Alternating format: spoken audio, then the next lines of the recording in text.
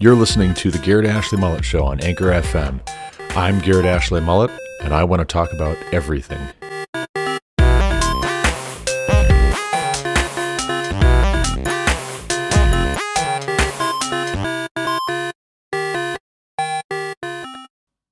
But Elisha said, "Hear the word of Yahweh. Thus says Yahweh. Tomorrow about this time, a seah of fine flour shall be sold for a shekel, and 2 seahs of barley for a shekel at the gate of Samaria." Then the captain, on whose hand the king leaned, said to the man of God, "If Yahweh himself should make windows in heaven, could this thing be?" But he said, "You shall see it with your own eyes, but you shall not eat of it." Now there were 4 men who were lepers at the entrance to the gate, and they said to one another, "Why are we sitting here until we die? If we say, 'Let us enter the city,' the famine is in the city, and we shall die there. And if we sit here, we die also. So now come, let us go over to the camp of the Syrians. If they spare our lives, we shall live, and if they kill us, we shall but die." So they arose at twilight to go to the camp of the Syrians. But when they came to the edge of the camp of the Syrians, behold, there was no one there. For Yahweh had made the army of the Syrians hear the sound of chariots and of horses, the sound of a great army, so that they said to one another, "Behold, the king of Israel has hired against us the kings of the Hittites and the kings of Egypt to come against us." So they fled away in the twilight and abandoned their tents, their horses, and their donkeys, leaving the camp as it was, and fled for their lives. And when these lepers came to the edge of the camp, and ate and drank, and they carried off silver and gold and clothing, and went and hid them. Then they came back and entered another tent, and carried off things from it, and went and hid them. Then they said to one another, "We are not doing right. This day is a day of good news. If we are silent and wait until the morning light, punishment will overtake us. Now therefore come, let us go and tell the king's household." So they came and called to the gatekeepers of the city and told them, "We came to the camp of the Syrians, and behold, there was no one to be seen or heard there, nothing but the horses tied and the donkeys tied, and the tents as they were." Then the gatekeepers called out, and it was told within the king's household. And the king rose in the night and said to his servants, "I will tell you what the Syrians have done to us. They know that we are hungry. Therefore they have gone out of the camp to hide themselves in the open country, thinking, when they come out of the city, we shall take them alive and get into the city." And one of his servants said, "Let some men take 5 of the remaining horses, seeing that those who are left here will fare like the whole multitude of Israel, who have already perished. Let us send and see." So they took 2 horsemen, and the king sent them after the army of the Syrians, saying, "Go and see." So they went after them as far as the Jordan, and behold, all the way was littered with garments and equipment that the Syrians had thrown away in their haste. And the messengers returned and told the king. Then the people went out and plundered the camp of the Syrians. So a seah of fine flour was sold for a shekel, and 2 seahs of barley for a shekel, according to the word of Yahweh. Now the king had appointed the captain, on whose hand he leaned, to have charge of the gate, and the people trampled him in the gate, so that he died, as the man of God had said when the king came down to him.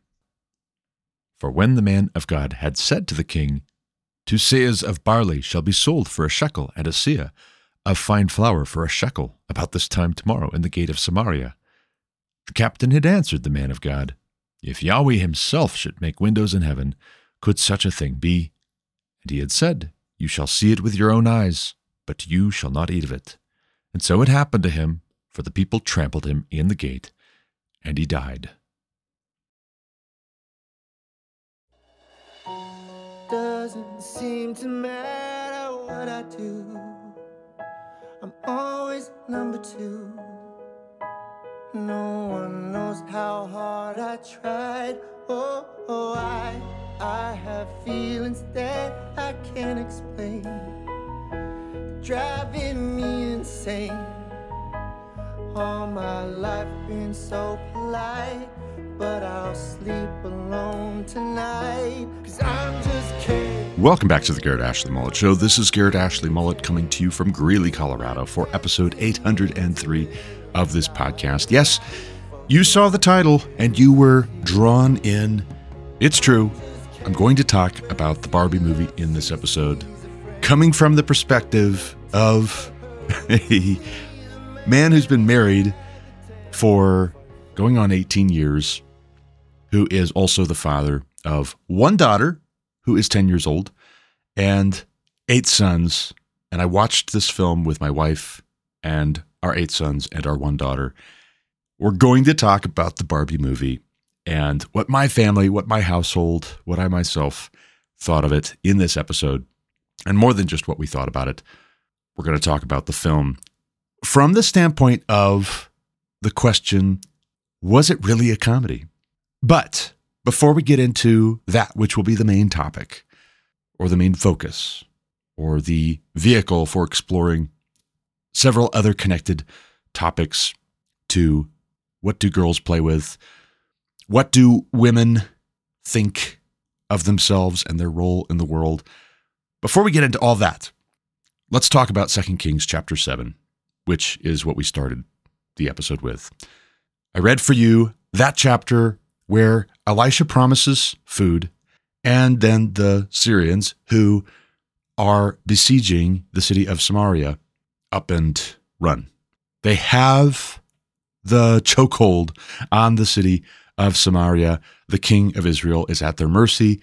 It's just a waiting game at this point. Nobody's apparently coming to relieve Israel or to lift the siege or to fight the Syrians.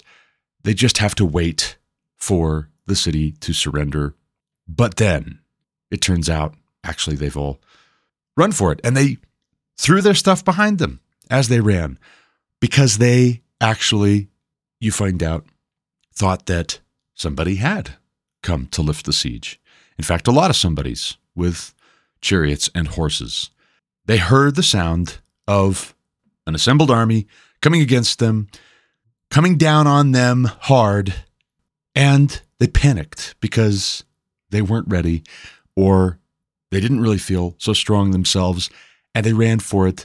And who finds out? Who is it that delivers the news? It's lepers. It's 4 men who were lepers. And this, if it were made into a short film, this would be a very funny short film in its own way, because these 4 lepers, they do the very human thing, the very common thing. They live it up in the Syrian camp when they discover that it is empty. But it starts out, as we're introduced to them, that they're discussing what they should do. And they're at the entrance of the gate. Lepers would be on the outskirts of society, not welcomed in, because you don't want everybody to get leprosy. They're just in a perpetual state of quarantine and exclusion.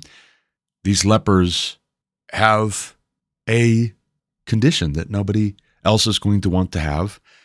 And the way to keep from getting it is to keep away from them. But then they're also hungry, like all the rest of the people of Israel who dwell in Samaria. They're also in danger, and they are talking among themselves. If we enter the city, we'll die there because the famine is in the city. There's no food in the city. We'll die there. If we sit here, we'll also die. Why don't we just roll the dice and let's go over to the camp of the Syrians? Maybe they'll spare our lives. It's worth a chance. What do we have to lose? We're definitely going to die if we don't do something. It can only go up from here. And maybe if they killed us, it would be a mercy, and let's just get it over with instead of it being a long, drawn-out thing. So they arise after discussing this. At twilight, they go to the camp of the Syrians, but there's nobody there. There's nobody in the camp. Everybody's run for it, and they do what is so typical, what of course they would do. They have the run of the place, and they start gathering up treasure and hiding it and burying it like they're squirrels who have found a cache of nuts, stowing it away for the winter. They're going to hide this treasure and enjoy that they have the run of the camp. And then their consciences get the better of them. They're convicted, and they realize what we're doing is not right. There's a whole city of starving people just right over there, and we should probably tell them that the Syrians have fled. And you can almost just picture in your mind 4 buddies, 4 friends that you either were one of their number or you knew them, and just picture those 4 friends starting to talk through this. One of them saying, this isn't right. We should tell the people of Samaria. We should tell the king of Israel. Yeah, you're right. Yeah, you're right. We should. I was thinking the same thing. So they do, right? They go and they announce at the city gate that the Syrians have fled. And initially, the reaction from the king of Israel is, this is just a trick. This is a trap. No way. No way. The Syrians are just going to ambush us when we get out there. But you can't just stay in the city forever. What if it's not a trick? What if it's not a trap? What if actually the Syrians have fled? There's no reason that is going to occur to somebody who's thinking only in material terms why the Syrians would flee. Certainly they didn't flee because 4 lepers were coming from Samaria trying to surrender to them. But then the king of Israel, as he's done before, is forgetting God. He's forgetting God, and he has not factored in that God himself may have sent angels, a whole army of angels, to chase off the Syrians. Either way, the servants of the king of Israel lean on him. One of the servants says, let some men take 5 of the remaining horses, seeing that those who are left here will fare like the whole multitude of Israel who have already perished. Let us send and see. So they took 2 horsemen, not 5, 2. So this got whittled down. Apparently they're thinking, well, if we still have 5 horsemen, 5 horses for them to ride on are also 5 horses that we could eat. But this is a losing proposition. It's just delaying the inevitable if the Syrians haven't fled and if you're not willing to check it out. They do send 2, and sure enough, the Syrians have fled. The people of Israel, they go out and they plunder the camp of the Syrians, and all of a sudden there's food again because there was plenty of food in the camp of the Syrians. But then what was it that Elisha had told the one who was sent to fetch him, to get him? What was it that Elisha said? Tomorrow about this time a seah of fine flour shall be sold for a shekel, and 2 seahs of barley for a shekel at the gate of Samaria. The captain, on whose hand the king leaned, said to the man of God, if Yahweh himself should make windows in heaven, could this thing be? This is a scoffing reply. This is not a genuine question. This is a rhetorical question, which is to say this is an impossible thing. Even for God, this is irreverent. This is unbelief, and he didn't just keep it to himself. So Elisha says, you shall see it with your own eyes. You will see, but you will not enjoy the food. And so it comes to pass. The one who did the scoffing, even when the evidence would be right there to prove that he shouldn't have been so unbelieving, he won't get to enjoy it. He'll get to see before he dies that he was wrong and how wrong he was, but he's not going to get to enjoy the benefits of seeing that he was wrong. And sometimes it's like that. Sometimes before the end, maybe right before the end, we're able to see that we were very badly mistaken about the most important questions, and we made the wrong calls. We said things we shouldn't have said based on that. We did things we shouldn't have done based on that. We didn't say the things we should have said, and we didn't do the things we should have done, but all because we rejected the truth about the very most important things in life that you should know and that you should believe and that you should live according to. In the case of this captain, he gets trampled in the city gate because there's such a rush back into the city to get this food. People are hungry. People have been so hungry that they're cooking and eating things that you ought not to eat. Dove dung, the head of a donkey, children. And here is decent food, good food. What a relief. They're saved by God himself. And this captain is trampled to death. And that's the end of his story. Is this chapter, here's a question for you, in keeping with the question we'll ask as we go into the main body of this episode about the Barbie movie. Is this chapter a comedy or a tragedy? Well, I suppose it depends on who you are in the story and whether the story ended up better for you than it started out, or at least as good as it started out. If you're God, there's no change in status. None of this harmed you, damaged you, injured you. If you're Elisha, he was fine the whole time.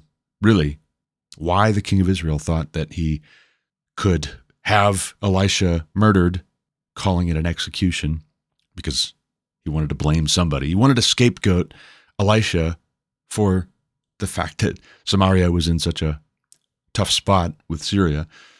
Elisha was totally safe the whole time. So it's not really, I would say, a comedy for him because he has no reversal of fortunes, not truly. And it's certainly not a tragedy for him.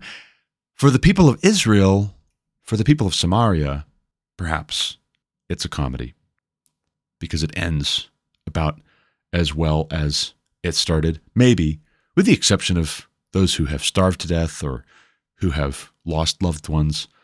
They're still alive at the end, but maybe they've learned an important lesson. And maybe in that sense, actually, they're better off than they were at the beginning of the story. But then that really is the question. Do we believe that they're better off at the end of the story than they were at the beginning of the story?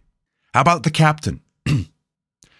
It's a tragedy for this captain. It's a personal tragedy that he had so much unbelief and he expressed it in such a scoffing way. And then he got trampled to death, just as food was pouring back into the city.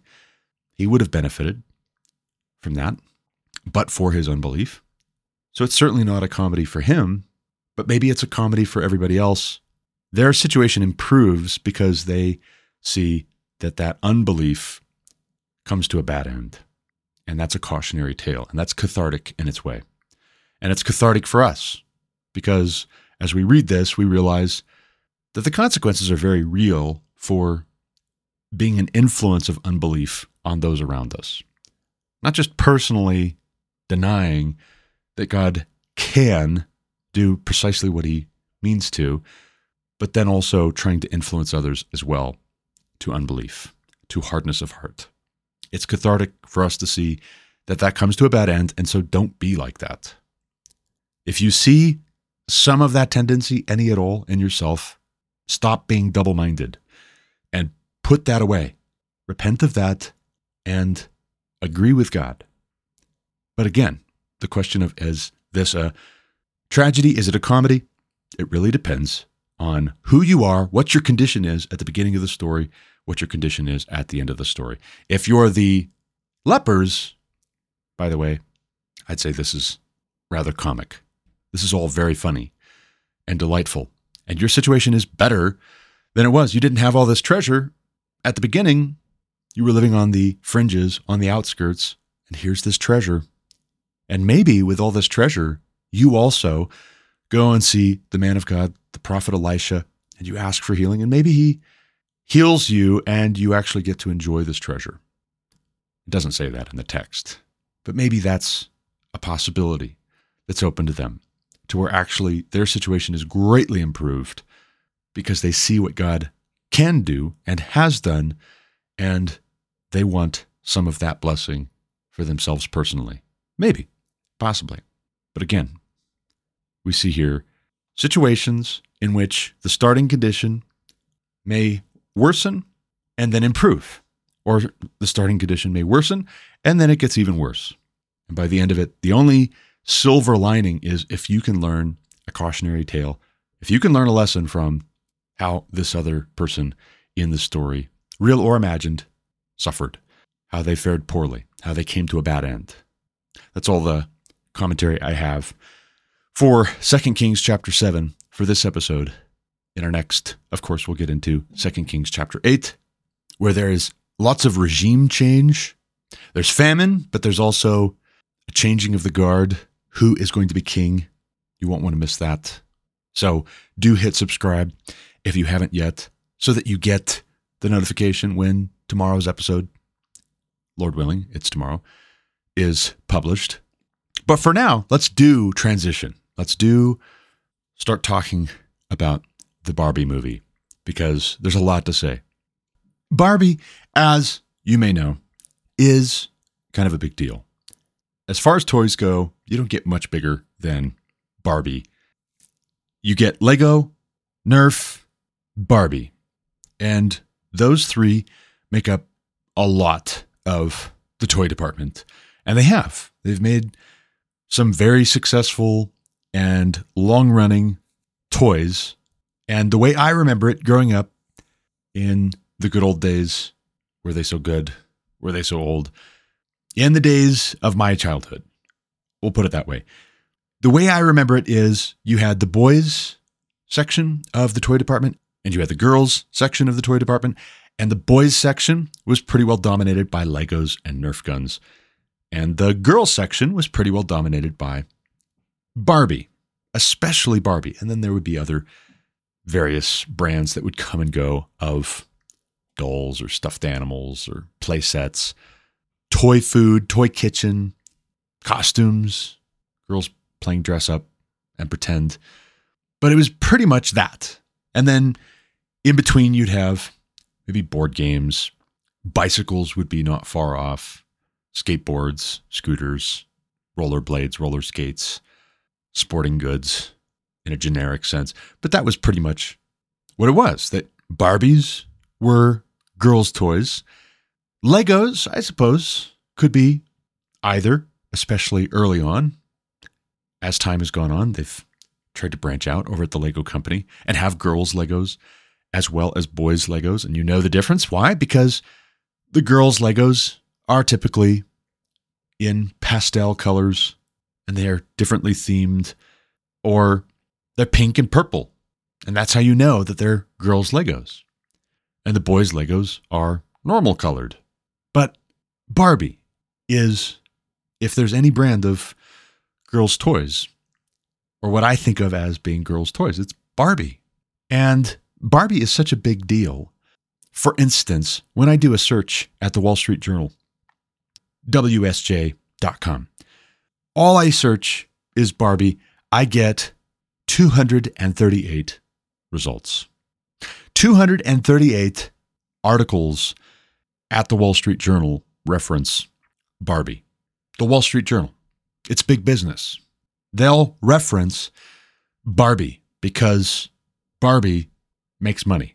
And it making money is to say that Mattel is selling Barbies and people are buying Barbies. They buy Barbies because they see a value in Barbie, because Barbie is something of an institution for girls. There's a draw there. There's an affinity. There's something of a tradition.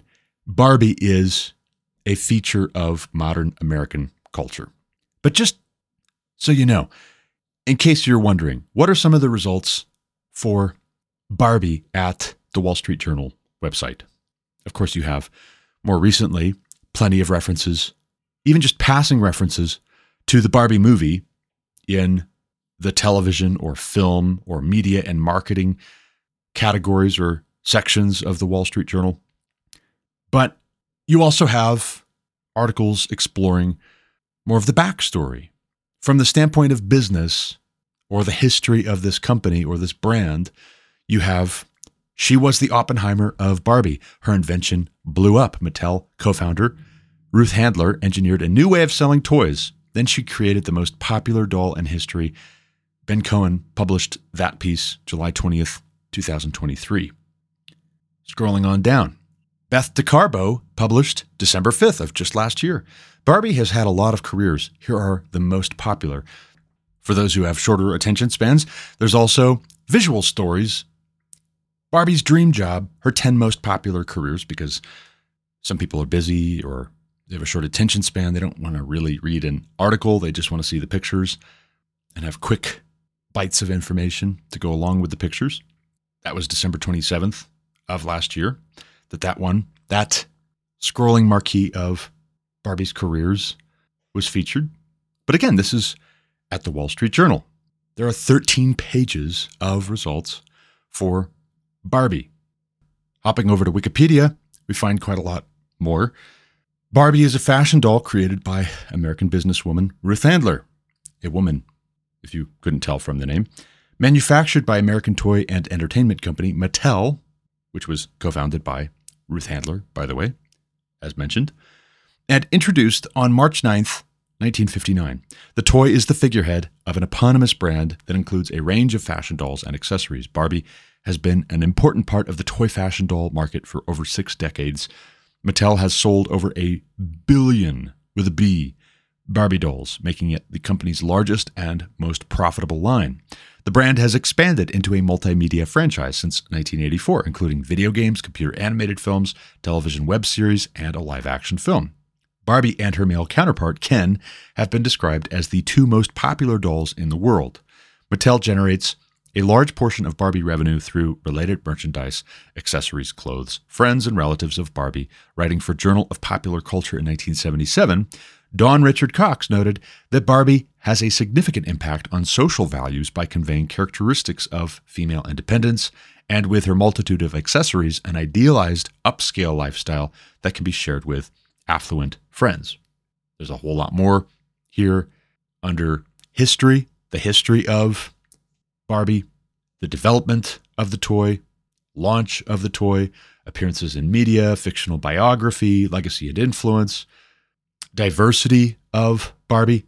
There was a Barbie Oreo School Time Fun from 2001. It was controversial due to a negative interpretation of the doll's name and the fact that it was kind of a black Barbie, but then maybe she's not a black Barbie, maybe she's mulatto, and that's why you call her Oreo. Possibly role model Barbies, collecting of Barbies, parodies and lawsuits, competition from Bratz dolls, effects on body image, Barbie syndrome. There's quite a lot to read here, and a lot of it has to do with, do we agree with, do we approve of the image of Barbie being in young girls' minds as they play with Barbie and they start comparing themselves to Barbie? Is this a good thing? Is this a good effect on young ladies and therefore on a future generation of women? Now, over the course of 60 years, 3 generations at least of women, if they've grown up playing with Barbies or seeing their friends play with Barbies or just seeing Barbie as the girl's toy, what has that done to them? How is that shaping and molding what it is they want to be when they grow up? Do they want to look like Barbie? Increasingly, the consensus is that's not healthy. That could be very dangerous. That could lead to eating disorders and negative self-image and depression and anxiety. Do they want to live like Barbie? Do they want to have all of the careers available to them that Barbie has? Do they want to dress like Barbie? Well, if so, that's the sell for the feminists. And on the other hand, if they want to look like Barbie, if they think Barbie is the ideal of female beauty, the feminists are upset about that. And so what did the feminists do? They made a movie, and the movie is the Barbie movie. It came out last year. You probably saw quite a lot about it. It came out right around the same time as Oppenheimer, and that's ironic because both are very American influences on the world. Barbie is an American company. It's an American brand. It expresses American values, and it was so popular because Americans recognized it as familiar to how they saw themselves and how they wanted the next generation of young ladies to see themselves. Coming out in the 60s, Barbie being so empowered and independent and fashionable and good-looking represented how Americans wanted either themselves, if they were women, to be, or how they wanted their women to be if they were the men, hoping that women would also similarly pick up on these attitudes and embody them. The feminists may have gotten what they wanted, and they're not happy. They'll say that's not what we wanted, that's not what we were going for, but then, as the movie illustrates, do they even know what they want? Did they know what they wanted? Did they know what they were getting themselves into with feminism? Or was it something of a bait and switch? They thought they wanted this. But as Weird Barbie says in the movie, you're either brainwashed or you're ugly and weird. And so maybe a whole lot of feminism has made women both brainwashed by feminism. You've had plenty of time, feminists, plenty of time. But perhaps it's you feminists who have brainwashed so many women. And perhaps also that's led to quite a lot of women being ugly and weird. And instead of being healthy, which is supposed to be the goal, you've defined health as actually just embracing and revolving your identity around having been passed over for love and affection and credit, or not being compensated the same as men, supposedly, allegedly. Instead of being healthy, you've embraced comparing yourself to other women and wanting to be better than they are. And you've convinced yourself that when it comes to comparing women to men, it's a win-lose instead of a win-win. And then you act surprised and you act like it's just the patriarchy imposing it on you when you apply that same lens to your comparison of yourself to other women. How is it that you're supposed to see it as win-lose when it's men versus women? And when you get to comparing women to other women, yourself to other women to one another, it's the fault of men that you're still stuck in this envy and covetousness and resentment and jealousy. Interestingly, it's the older women who are no longer quite as pretty who are the most critical of the body image that Barbie is normalizing. It's not so many of the younger women you typically hear complaining about it, although the Barbie movie makes a tween into the most enlightened, the most articulate spokesperson in the real world for feminist ideology. She's just a mouthpiece for feminist thinking, and she hates Barbie, and her friends know that she's going to destroy Barbie when Barbie comes very friendly, very cheerful, trying to introduce herself because she thinks this is the girl who's been playing with her, and this is the girl who may be troubled in the real world, who's introduced all of these irrepressible thoughts of death and cellulite into Barbie world for Barbie, played by Margot Robbie. But it's the mom who works for Mattel who's actually been playing with Barbie and remembering what it was to play with Barbie and sketching very unhealthy mentally and emotionally versions of Barbie. And that's been infecting Barbie land, Barbie world. And it's the daughter who says, for generations, you've been infecting the minds of girls and women with unrealistic body image. Every young girl, every woman hates herself if she doesn't look like you, and you should feel bad because you are bad. Well, now wait a second though. Okay, let's just wait a second. If the image that we had in our minds of who Barbie was had been a little plastic doll, never mind whether the proportions are realistic to how a woman is proportioned without extensive dieting and surgery alterations. Margot Robbie now is every other picture that comes up, if not most of the pictures that come up, if you do a search on Google for Barbie. So Barbie, obviously is several characters in the Barbie movie.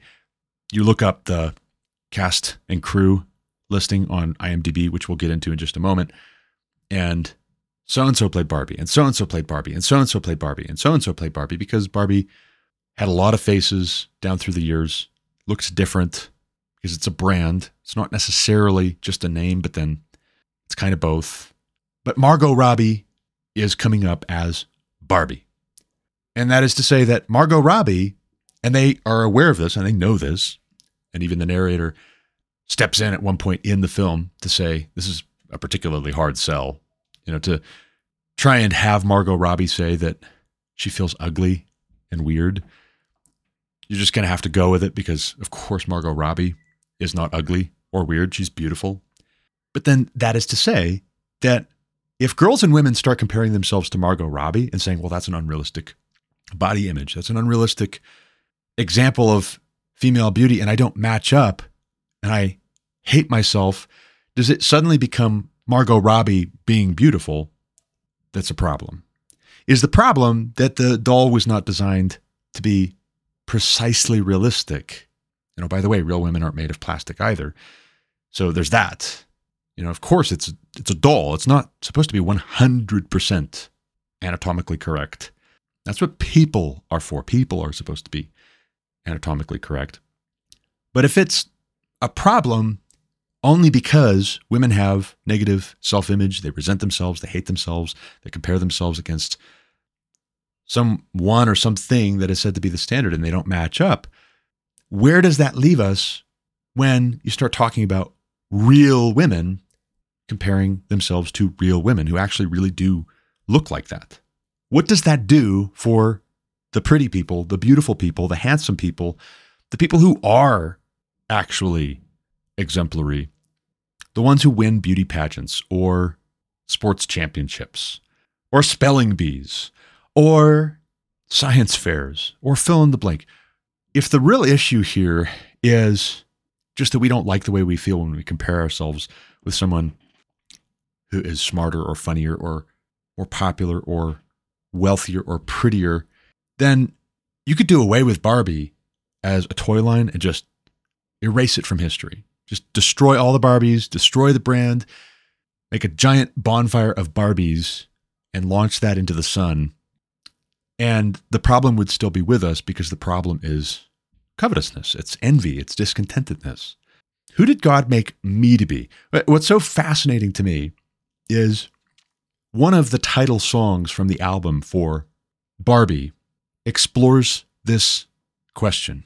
The title of the song is What Was I Made For? In fact, Billie Eilish sings that, speaking of mental and emotional problems and embracing those just to make money. Her whole music career, it seems to me, is predicated on her not being well. And because she's selling lots of records, she's trapped in a very perverse, unhealthy cycle of the more she leans into being unhealthy, the more records she's going to sell. If she ever got better, if she ever got healthy, would she just not sell records anymore? Ooh, where does that go? I'm going to play for you cut one here of just a little bit, just a little portion of Billie Eilish's song from the album for the Barbie movie. What Was I Made For? Because I think the lyrics are significant and even just the title is significant. What is really the issue? What's really the malfunction here? Here's cut one. Take a listen.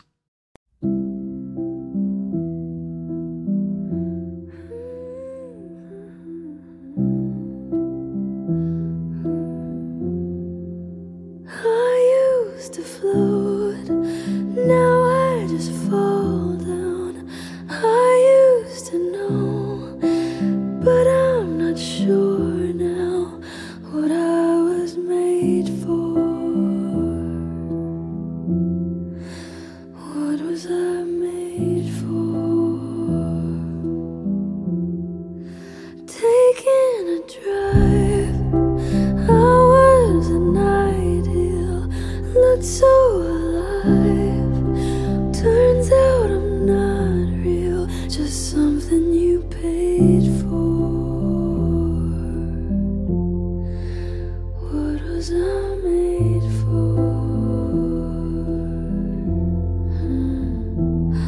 'Cause I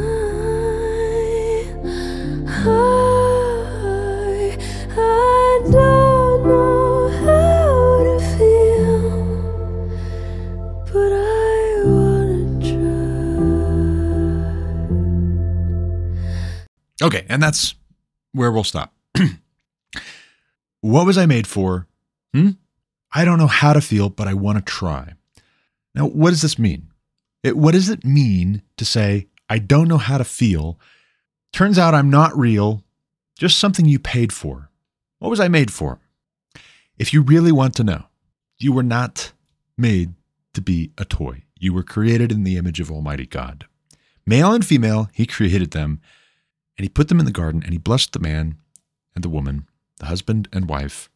And he said, be fruitful, multiply, fill the earth and subdue it. Now, what's so fascinating, and I don't even know where to start with this, the one type of woman it is acceptable to mock and marginalize and never apologize to or for having mocked in the Barbie movie is pregnant Barbie, Midge. She gets no love. Comments are made throughout the film about how, ew, gross. I thought we discontinued her. All the while, you definitely, and we'll talk about this more in a minute as well, because we're all over the place here. You can have a transgender Barbie and she gets included. You get weird Barbie having a position in the president's cabinet at the end of the film. Spoiler alert, sorry. She wants sanitation. Ironic. But pregnant Barbie, ew, gross. Midge, I guess, is actually her name. But that's not cool. That's not okay. No children. There are no children at all, except for the tween from the real world. But there are no children in Barbie land. It's all Barbies and Kens with one Alan, one Midge, and then the real people who break in. You know, the corporate types. Because in the real world, the whole executive board of Mattel is men. Except it's not, by the way. That's not realistic. And Will Ferrell is not actually the president and CEO. But of course you knew that. But it's not a realistic film. For asking the question, what was I made for? They could have been more honest about where we're really at instead of presenting their talking points in visual form, which don't accord with where we're at. What was I made for? Well, God said, I will make a helpmeet suitable for him. And you don't like that. You rejected that, or the inventor of Barbie and the marketers of Barbie and the people who really embraced Barbie as a brand for girls didn't like that because it ran just contrary, just counter the sexual revolution, which was feminist. It was feminism that gave us the sexual revolution. You would rather come to terms with weird Barbie and transgender Barbie than come to terms with pregnant Barbie or Midge. And I'm not suggesting, not for a moment, that the whole purpose of woman was to have children, but the purpose of the woman was to be created in the image of Almighty God. Male and female, he created them. He made them in his image, after his likeness, to reflect his goodness on the earth, to fill up the earth and subdue the earth together. The man to provide for and protect the woman, to lead her, to love her, to lay his life down for her. The woman to help the man to achieve dominion over the earth. And that too, it's a package deal. You reject that man is made in God's image. You reject that God has any authority over the creation. You are also going to reject that man has any authority over the creation. You're definitely going to reject that man has any authority over his wife and his children and his household. Again, I repeat myself, but that's feminism 101. To look at all of that and to twist it and to turn it and to invert it and to say, let's accuse man of having created God in man's image. And let's accuse man of not providing and protecting, but rather oppressing and exploiting and abusing. And in the worst cases, yes, that's exactly what men do. And it's sinful and it's wicked. And the Bible tells me so. But it's not God's fault. And you don't have even a proper definition of oppression because you've gotten so much, if not everything that you wanted, and you're still not happy. And yet, when you ask the question, what was I made for? Are you listening? Is this an honest question, or are you giving away what this is really about? I don't know how to feel, but I want to try. It seems like there's quite a lot of feeling, and maybe the balance is not found in more and more feeling and just following your feelings. Maybe the balance is found with truth, the truth that's been suppressed. Maybe we've had quite a lot of feeling, and the feelings are not a reliable guide, and the feelings need to be informed by truth, the truth about God, the truth about man created in the image of God, the truth about the cosmos as created by God, the truth about man put in the context of God's created order to reflect his image and his glory, man being the glory of God and woman being the glory of man. You know, reading on down through some more of the lyrics to Billie Eilish's song here. I don't know how to feel, but someday I might Ha, ah, When did it end? All the enjoyment. I'm sad again. Don't tell my boyfriend. It's not what he's made for. What was I made for? Well, but wait a second, though. You're preferring the atomized individual, and you're just sure that more feeling is the answer. Or feeling right maybe is the answer, but then it needs to be found within. I need to look within to find out how I should feel. But then the more you look within, the more you're just looking at the feelings that are bothering you. And how does that not just spiral down and down and down and down? And what if none of us were made to be all about ourselves? None of us were made to be the center of our own universe. What if we were made for relationship and community? What if I was made for fellowship with God and fellowship with my wife and my children and my neighbors and the people I go to church with, the people I work with, my extended family, my friends? What if I was made for a relationship, and actually it's not a bug, but it's a feature, that my relationship with God and my fellow man is what defines me? It's how I express my purpose, and I was made for the purpose of glorifying God, enjoying God forever, loving him, fearing him, keeping his commands, but enjoying him forever as I obey the first and greatest commandment, and the second, which is like it, which are what? Love the Lord your God with all your heart, soul, strength, and mind. Love your neighbor as yourself. Don't tell my boyfriend it's not what he's made for. What was I made for? Well, but wait a second. Wait a second. This whole idea of your boyfriend needs to be called into question. Barbie and Ken apparently have a fear of commitment. 60 years they've been dating. That's a long-term engagement. When are they going to get married? Why is there no commitment there? It's selfish. It claims to be about self-actualization and reaching our full potential, but it's just sure that our full potential has to be a rejection of God having given us a purpose, God having created us, having authority over us, giving us a purpose, giving us specific instructions on how to live out our purpose in relation to him, in relation to one another, in our context. Finite though we may be, that's not a bug, it's a feature. Don't tell my boyfriend. Well, why not tell your boyfriend? What are you so afraid of? Or maybe your reason's not so good, and you don't want to admit your reasons because you still want to have him thinking that this relationship is predicated on you being as invested in his well-being as you are and your own well-being. It's not what he's made for. Well, but wait a second. Why are these things so totally distinct and separate and atomized from one another in your mind? What he's made for and what you're made for. I'm not saying they're the exact same answer or that the answer to both questions is the exact same. But what if they are interlocking?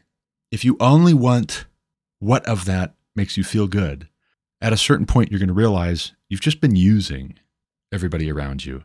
And then if all you care about is the fact that they were using you too, you're a hypocrite. You talk about plastic people and being fake and unrealistic body image. That's an unrealistic emotional state, an unrealistic relational state. It's unsustainable. You were just using everybody to self-actualize and to feel the way you wanted to feel. And then you complain. If it turns out that some of them were doing the same thing right back to you, that's not loving your neighbor as yourself on the front end or the back end. When you find out they were using you right back and you act indignant like it's somehow the end of the world that they were using you right back when you were using them, you're not loving them as you love yourself, and you're not removing the plank from your own eye to help your brother with the speck in his. But then how could you say you weren't just using them when that's a major premise of the film? And actually, it's one of the highlights. It's one of the few parts of the film that I think they got right. The moment where Barbie apologizes to Ken for telling him that every night is girls' night. Why is that a problem? Because it's very self-serving. She was only caring about herself. It just so happens she's a girl, so every night is girls' night. She wasn't thinking about him at all. She didn't care about how that affected him at all. There's a question at one point, where do the Kens live? And Barbie stops and she realizes, you know what? I don't know. Well, how is that, right? You come back from the real world and you find out that Ken has used the patriarchy to take over Barbie land, and he and the other Kens have overhauled your dream houses and made them into Mojo Dojo Casa houses, which is super fun to say. You got to admit, that was a funny part. It was a really funny part.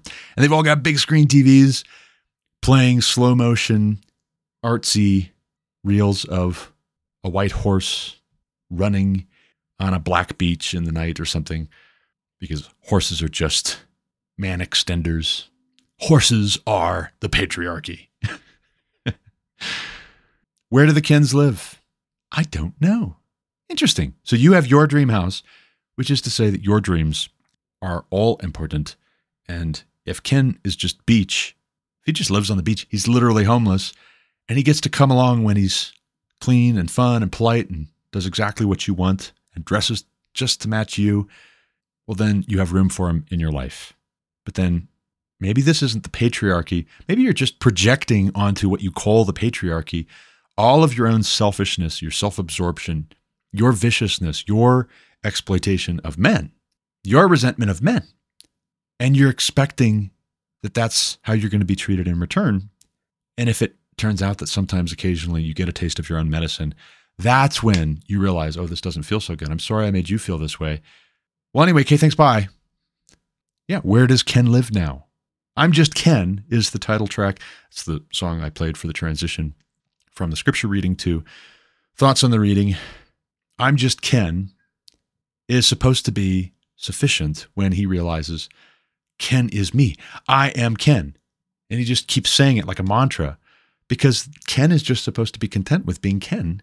And supposedly Barbie is supposed to just be content with being Barbie, but then also very clearly by the end of the film, she's not content with being just Barbie.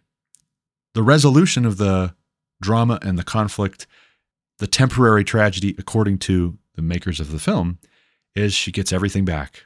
She gets it all back. They get Barbie Land back. They get their constitution back where only women are in charge. Only women get to be president or Supreme Court justices. You know, just like men in the real world are the only ones who get to be president or Supreme Court justices. Never mind that we have a Supreme Court that has 9 people on it in the United States. And 4 of those 9 people are women. And 3 of those 4 women are pretty liberal, if I'm not mistaken.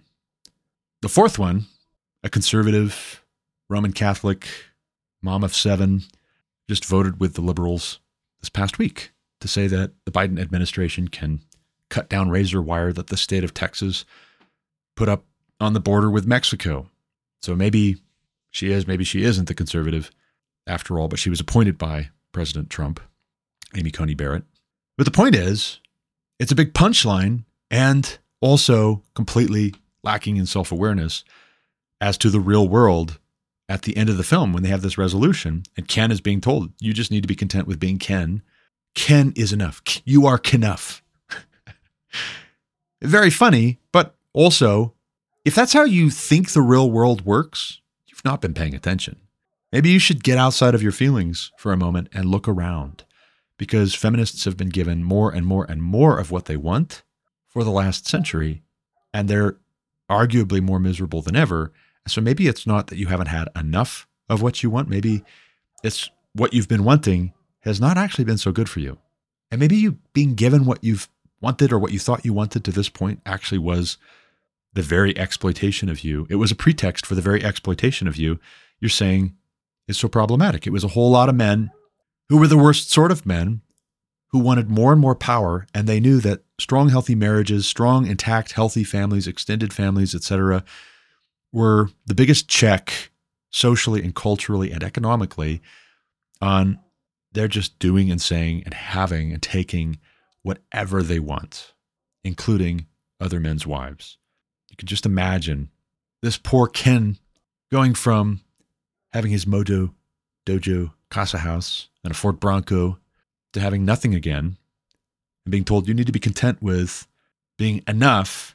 And the corporate guy, the CEO, almost saying no. He was on the way to saying no. It's a terrible idea to make just a average woman Barbie. Oh, but wait, sir, that's going to make a ton of money. Oh, well, then in that case, it's a great idea. Because why, right? Because that's how the real world works after a fashion, that you have the people who make a lot of money making the decision to back these sorts of things, back feminism based on whether they profit more than anybody. Ironically, the resolution for Barbie is she goes to a gynecologist's office for her appointment in the real world. Ken, whoever, whatever, don't care. Not my problem. I got to go find myself. at the gynecologist. But don't you dare comment on my body and boil me down to just being a physical body. Don't ogle me. Don't smack me on the butt, because I'm definitely more than just my body. But then the whole predicate is I need to dress my body. I need a body that looks really great. I need to be the most fashionable so that I'm accentuating how beautiful I am. And then at the end of the movie, she's going to a gynecologist. And okay, sure, she's maybe making sure that she's healthy. She's looking after herself. She's being responsible. She's showing that she's an empowered woman. Now she has, if you'll pardon me for going there, but they go there in the film, now she has a vagina. So now she's a real woman. But never mind, you've got a transgendered Barbie who definitely didn't have that. And you think that Barbie, transgender Barbie, deserves more respect, more consideration, more room. Make room for transgender Barbie more so than Midge. How is it that Midge, being pregnant, by the way, is somehow demeaning? Oh, that's all she is? It's just a body to get pregnant, to carry another human being? Yeah, none of you would be here, by the way, if your mothers had not gotten pregnant, carried you to term, given birth to you, raised you, you ingrates. But then that strongly, strongly suggests that it all has to be on Barbie's terms. That's the feminist ideal, is I just get what I want all the time, always. And if it turns out that I accidentally kind of made a sort of small mistake in treating a man who was in love with me like trash, you know, when he was a simp, when he fawned over me all the time, he was obnoxious. But then when he asserted himself and actually tried to have something of his own, then he was the villain. If that's the feminist ideal, well, then the feminist vision is women ultimately being all alone, surrounded by their accessories and their fashion choices, living in their dream house, girls' night every night. That's the dream of the feminists. But then that's also going to be very lonely. And if it turns out that you're still stuck with the question of what was I made for, you'll make a movie that justifies it all and acts like, oh, we still have so much work to do. We have so far to go. It's a tragedy, actually. Arguably, Barbie's condition at the end of the film is worse because the question has been posed and the wrong answer will lead to disastrous results and loneliness. Disenchantment is, according to the feminists, the only way we're going to liberate women from the oppression of the patriarchy. But then what if actually this is one big lie and you're still stuck with the question of what was I made for? Well, that implies someone made you. Who made you? If the ideal is being this atomized individual, well, then that sounds like a recipe for loneliness. And if you're completely lonely and miserable and you're stuck there, then isn't that just death? Irrepressible thoughts of death, Barbie. But then doesn't that prove just a feminine expression of those who hate me love death? Those who hate God love death. You rejected the truth about God. You suppressed the truth about God. And in turn, the truth about yourself became incomprehensible. You were enjoying yourself for a time, being liberated. And then at a certain point, the cellulite does show up. And you do have wrinkles and you do have sags. And maybe you're not fashionable anymore. And maybe your bosses are shooting down your ideas left and right. And that's discouraging. And your husband who just sits around all day, I guess he's a stay-at-home dad who has nothing better to do than play around on Duolingo while you go to work in the real world. And he still can't even do that right by the end of the film. He spent the whole film trying to learn Spanish and he couldn't even do that right. He had to be helped along by his wife. Oh yeah, feminine empowerment, female empowerment, women's power. At what cost? And are you really so powerful? Are you more powerful? Or is this actually really just about measuring yourself against everybody around you? And then the only escape is just to be completely alone. Except you'll still have your thoughts and your memories to keep you company, and that'll bother you. And the only way you satisfy or comfort yourself is to pass it on to the next generation. Really? Infect their minds and say, there, I also know how upset you are. I too care very much about the feelings of frustration and confusion. Is this what we were fighting for? Is this what we were working for? Was this what we wanted? Really? Maybe it's not men oppressing women. Maybe it's women oppressing themselves. Maybe it's their own sinful nature oppressing them. Just like men's sinful nature can oppress men and does, apart from Christ, make them slaves to sin and death. Here's your equal opportunity. Women's sinful nature oppresses them, and they're slaves to it. And by extension, they become slaves to sin and death. And they will die there if they're too stubborn and too proud to admit that they don't have the answers. And the people who told them that this is what life is all about might just not have had the answers either and might have lied to them. It might have just been manipulating them, to use them, to exploit them, to get something from them, whether material satisfaction, enjoyment in a general sense, or emotional satisfaction, affirmation of their own selfishness. Moving on to the IMDb page for Barbie. Again, it was released last year with a PG-13 rating. My wife and my kids were like, wow, really? Just PG-13? Some of the jokes and some of the humor and comments, this did not feel like a PG-13 film. The marketing, it was marketed towards not just women who grew up playing with Barbies and are feminists, but also teens, tweens, young girls. How many moms took their young daughters to see the Barbie film and were very disappointed because they're not feminists and they haven't recognized that Barbie actually was a toy that communicated quite a lot of feminist propaganda by emphasizing career Barbie over get married and have some kids Barbie. Be a modern, empowered, liberated woman who's oh so fashionable, and you earn your own money, and Ken comes around when you want some masculine company, but he's an accessory. It got a PG-13 rating because I think today we don't recognize how there is a distinction. There's a difference between what's appropriate for children and teens and what's appropriate for adults. I watched this with my whole family. And you might say, oh, I don't know if you should have done that. I don't think that's a good idea. But here's my thinking. Most people who go to see a film, any film, they're not talking through the themes of the film, what's being communicated worldview-wise. Is that true? Is that good? How do we know? Do we agree with this? Was that good? And so it's very effective propaganda when you don't realize that it's propaganda, that it's somebody else propagating their ideas, their vision. In the case of my house, my family, we will, within reason, watch films that have content, themes, language, worldview, ideas, messages that I very strongly disagree with. Because guess what? Whether I'm talking through those with my children or not, they're going to have to know what to do with those sooner or later, probably sooner than most parents would expect, especially most conservative Christian parents, homeschooling parents.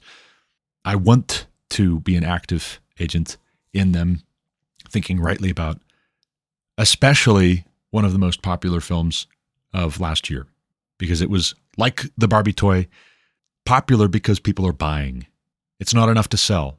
When people are buying and watching and listening and leaning in and fawning over something, well, that communicates something about not just the property itself, but people and what they value. And you should know the culture that you are going to have to reckon with. The culture that's affecting you and trying to influence you and trying to shape and mold you to conform to its values. The Barbie movie is in the number 15 spot. It's the 15th most popular film or title on IMDb right now. It's got a 6.9 out of 10 stars rating with 472,000 ratings. I gave it 5. Maybe that was too generous. That was probably too generous. But from a visual standpoint, from a quality of cinematography standpoint, it was well constructed. It looked like a Barbie movie should look, by and large, in my view. Not having played with Barbies, but certainly being familiar with the franchise from when I had to walk by the Barbie aisle to get to the Lego section of the toy store. It looked like a Barbie movie should, in my view. Margot Robbie looked like Barbie. It was not difficult to imagine that, okay, that if Barbie was a real woman, this is what Barbie would look like. So the casting, at least as far as that goes, was solid. I think Ryan Gosling was just fine as just Ken. My wife objected a little bit and said, I don't think he made a very good Ken. When I think Ken, from when I played with Barbies, my wife said, I think somebody a bit more manly, but Ryan Gosling, in my view, in my opinion, was just fine as just Ken. The summary at IMDb reads as follows. Barbie and Ken are having the time of their lives in the colorful and seemingly perfect world of Barbie Land. However, when they get a chance to go to the real world, they soon discover the joys and perils of living among humans. The director of this film was Greta Gerwig. The writers were Greta Gerwig and Noah Baumbach. I think I'm saying that name right. Oh, by the way, in case you didn't know, Noah Baumbach is married to Greta Gerwig, their husband and wife. And yes, they have different last names because I guess that's just what you do when you're a feminist. You hold on to your last name. Never mind that you got it from your father, in all probability, who got it from his father, who got it from his father, going back generations and generations and generations, probably hundreds of years. You're not going to comply with the patriarchy. You're going to hold on to your maiden name. Or so it seems. Way to go. Way to stick it to the patriarchy. Metascore. The critics thought this film was pretty great. The Metascore is 80 for the Barbie movie. Cast included, as I mentioned, Margot Robbie, Ryan Gosling, but also Issa Rae. Kate McKinnon played Weird Barbie. Alexandra Shipp, Emma Mackey, Hari Nef. And oh, by the way, Hari Nef is transgendered. More about Hari Nef a little later. But Sharon Rooney also played Barbie. Anna Cruz Kanye played Barbie. Ritu Arya played Barbie. Dua Lipa played Barbie. Nicola Coughlan played Barbie. Emerald Fennell played Midge. I thought we discontinued her. Ew, gross. Simu Liu played Ken. Kingsley Ben Adir played Ken. Nikuti Gatwa played Ken. Scott Evans played Ken. John Cena played Ken, even. Only appearing when the patriarchy had taken over Barbie Land. Of course, he played a merman, Barbie, King of the Sea or something. But this film was nominated for 8 Oscars. It had 122 wins, 371 nominations in total. It got quite a lot of attention. Oppenheimer and Barbie came out right around the same time, and somehow Barbenheimer was a meme. I don't understand that still, except that I guess that's where we're at. You know, we're deconstructing everything about the American legacy so as to do better in the future or something. We've got to rethink our contribution to the modern world, our leadership of the free world. Mea culpa is essentially what Barbie and Oppenheimer represent. Oppenheimer, I've heard, is a better film. It's got a higher rating in any event, 8.4 out of 10, compared with 6.9 out of 10. But did you know? Barbie is 23% larger than everything in Barbie Land to mimic the awkward, disproportionate scale that real Barbies and Barbie activity sets are produced in. This is why Barbie sometimes appears too large for things like her car, or why ceilings seem to be too low in the dream houses. Gloria drives a Chevrolet Blazer SSEV, yet during the car chase scene, her electric vehicle makes conventional gas engine acceleration noises, so that was kind of a goof. That was hardly the biggest goof, like say, for instance, implying that the U.S. Supreme Court is all men in the real world, or that the board of directors, the executive board of Mattel, is all men. Here's a quote from Ken. To be honest, when I found out the patriarchy wasn't just about horses, I lost interest. It's funny. It's funny. All the parts about the patriarchy, with regards to Ken thinking the patriarchy was really, really great, all of those parts were really funny. The featured review, there are 1,600 on IMDb, but the featured one, giving it 8 out of 10, has 845 thumbs up for being helpful, 1,100 thumbs down for being unhelpful. The title of the featured review is Barbie is a weirdly fun movie. 8.5 out of 10. While I'm not sure at first, the movie kept getting even more fun, entertaining, and definitely better. Also, surprisingly, deal with a legit serious stuff. Barbie is a weirdly fun movie that fills with this very interesting concept. Definitely the first time that's ever done. Greta Gerwig has created this whole new style of filmmaking specifically for Barbie, from the intentionally weird yet creative editing, some awkward and cringe scene. I found the comedy so funny instead of cringe. Barbie is one of the most original movie of the year and also one of the most original movie I've seen in a while. Was this written by AI? Maybe have AI not also do the editing.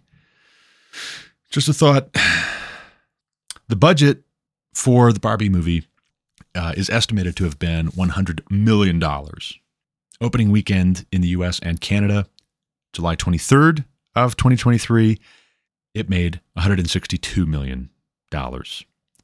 Gross worldwide, $1.445 billion.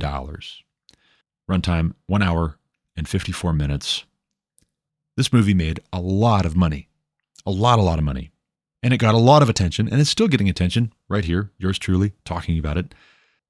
But this film is filed under, on IMDb, the International Movie Database, it's filed under adventure, comedy, and fantasy. I didn't watch this like it was a comedy, even though there were some funny parts. I watched this like, this is a tragedy. This is so sad. I'm not just saying it's so sad that this is out there, that somebody made this film. No, I mean, it's tragic because the situation for Barbie and for Ken at the end of the film is worse than it was at the beginning, whether they know that or not. If they're content with it, maybe that's the saddest part of all. They embrace the disenchantment, they embrace the liquidity, and they embrace the desecration of man. The Barbie film is categorized by the mainstay of those who oversee the modern project as a comedy because that's all good. That's all what it should be as far as they're concerned. But if they're wrong, and if the modern project actually is an affront to God Almighty, and if it's anti-human, actually, at the end of the line, then this is a tragedy whether Barbie and Ken realize at the end of the film that it's a tragedy for them, that they've lost quite a lot, that they're worse off than they were at the beginning. It's also a tragedy if you think bigger than just what's on the screen, and you think about people actually believing this and seeing the world this way, seeing themselves this way, approaching life this way, more and more people having this idea propagated in their own minds, becoming a guest in their own minds. That's what it means in the modern sense for us to entertain. This is entertainment, but what are we entertaining? We're entertaining the guest of feminist ideology, feminist thinking in the house of our heart and soul and mind. And at a certain point, maybe it just claims squatters' rights, and now it's feminism's house. It's not your house anymore. No, as a matter of fact, you just thought it was your house. Just like Ken redecorated Barbie's dream house as the Mojo Dojo Casa house. Oh, that's redundant. You do realize that casa and house are literally the same word, just in Spanish and in English, right?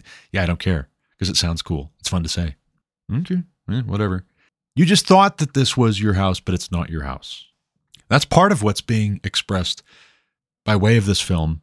And that's tragic for all the same reasons that within the story, it's a tragedy for Barbie and Ken. For those outside of the story who are watching this, who take away from it that the silver lining needs to be they actually live out these attitudes, embrace and internalize, and make it their own culture, their own lifestyle, their own approach to the world. It is also a tragedy for them, and arguably a much bigger tragedy because they don't realize that this was not a comedy when compared to the real world. Speaking of the real world, if I look at, just even peek at the biographies for the two writers of the Barbie movie, Greta Gerwig and Noah Baumbach,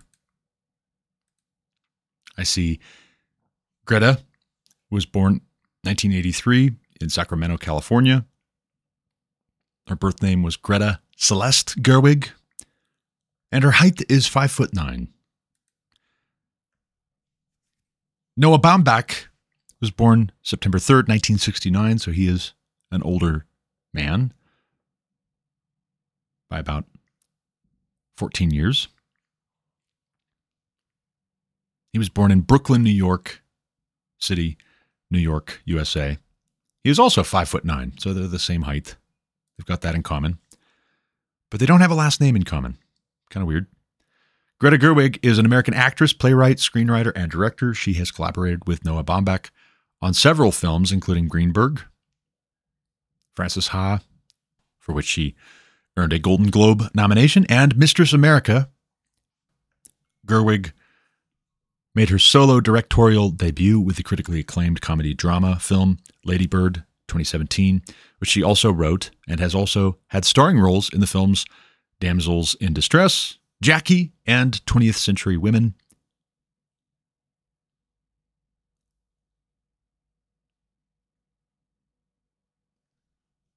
Some quotes from her to give you more of an idea of her perspective, her flavor as a real person, a real woman. When I was a kid, I used to do my homework in the living room where there was a picture window. I was hoping that someone would walk by and see me looking very studious in my living room. Or how about this one? Some of the independent films that make money have a very specific thing that you can tell audiences they'll feel about it. This will make you feel so happy. This will make you feel something about your family. And anything that's not that, this will make you feel perhaps uncomfortable about choices you've made in your life, will touch your deep feelings of failure and unworthiness. My father said about it, Frances Ha, by the way, her 2012 film, you know they play that Steve Miller song in the beginning? You think, this is really going to make you feel great. He was, yes, and then, what? So there's a little bit of the flavor of Greta Gerwig, the not just co-writer of Barbie, but also the director of Barbie. And so much also for women in the real world not being in charge, not having control. She was the director. She directed the film. Isn't that something? Seems like something. But what did you do with it? That's more of the question. Not just that you were a woman who got to direct the film. What did you do with it? How about the other co-writer, Noah Baumbach? Born in Brooklyn in 1969, Noah Baumbach is the son of two film critics, Georgia Brown and Jonathan Baumbach, also a writer. His studies at Vassar College were the subject of his first film, made as he was 26 years old, Kicking and Screaming. His second major film, made 10 years later, The Squid and the Whale, 2005, was no less autobiographical, but went back further in his personal history, back to the time when his parents separated. Recounting this past trauma and its aftermath earned Noah a selection at the Sundance Film Festival, 3 Golden Globe nominations, and a Best Screenplay Oscar nomination. From then on, his career was launched, and his output became more regular, with Margot at the Wedding, 2007, starring Nicole Kidman, and his wife, Jennifer Jason Leigh Greenberg, 2010, filmed in Los Angeles with Ben Stiller and Greta Gerwig. Back in New York, where he lives, he was director and co-author with his main actress, Greta Gerwig, of the bittersweet art house success Frances Ha. Besides directing films, he also co-writes some with Wes Anderson, a good friend of his, and is the author of humorous columns in The New Yorker. Some interesting facts about Noah Baumbach. Currently, as of December 2023, he is married to Greta Gerwig. So they are newlyweds, but they have 2 children. I don't know how they had 2 children between December of last year and January of this year, but actually I do. Formerly, he was married to Jennifer Jason Leigh from 2005, September of 2005, to September of 2013. They had 1 child together, but again, they're divorced. But that is to say, he started making films with Greta Gerwig. Interestingly, he filmed Greenberg in 2010 with Ben Stiller and Greta Gerwig. And around about 3 years later, he divorced his wife. Is that a coincidence? I don't know. Some quotes from Noah Baumbach. I always viewed life as material for a movie. It's good to know. I grew up in the heat of 70s postmodern fiction and post-Goddard films, and there was this idea that what mattered was the theory or meta in art. My film is emotional rather than meta, and that's my rebellion. Okay, well, that's also good to know. That is good to know that your film is emotional rather than meta. That also matches very closely Billie Eilish's song, What Was I Made For? All about feelings. How am I supposed to feel? Well, I don't know, but I want to try to know how I'm supposed to feel. What's the loss? Well, I'm not enjoying this anymore. So then life is about enjoyment. It's about feeling good. If I'm not feeling good anymore, well then something's wrong, something's broken. I don't need to worry about my significant other, what's bothering them. I need to find out why I'm not enjoying myself anymore. And that's what really matters. Here's another quote. Somebody could easily go through and link everything to different points in not just my family, but people I know, but I don't even really care. For me, the movie is a protection, a completely reinvented film. Great. You really don't care that you write people you know into scripts. The movie is a protection. Protection of what? What are you protecting? Curious.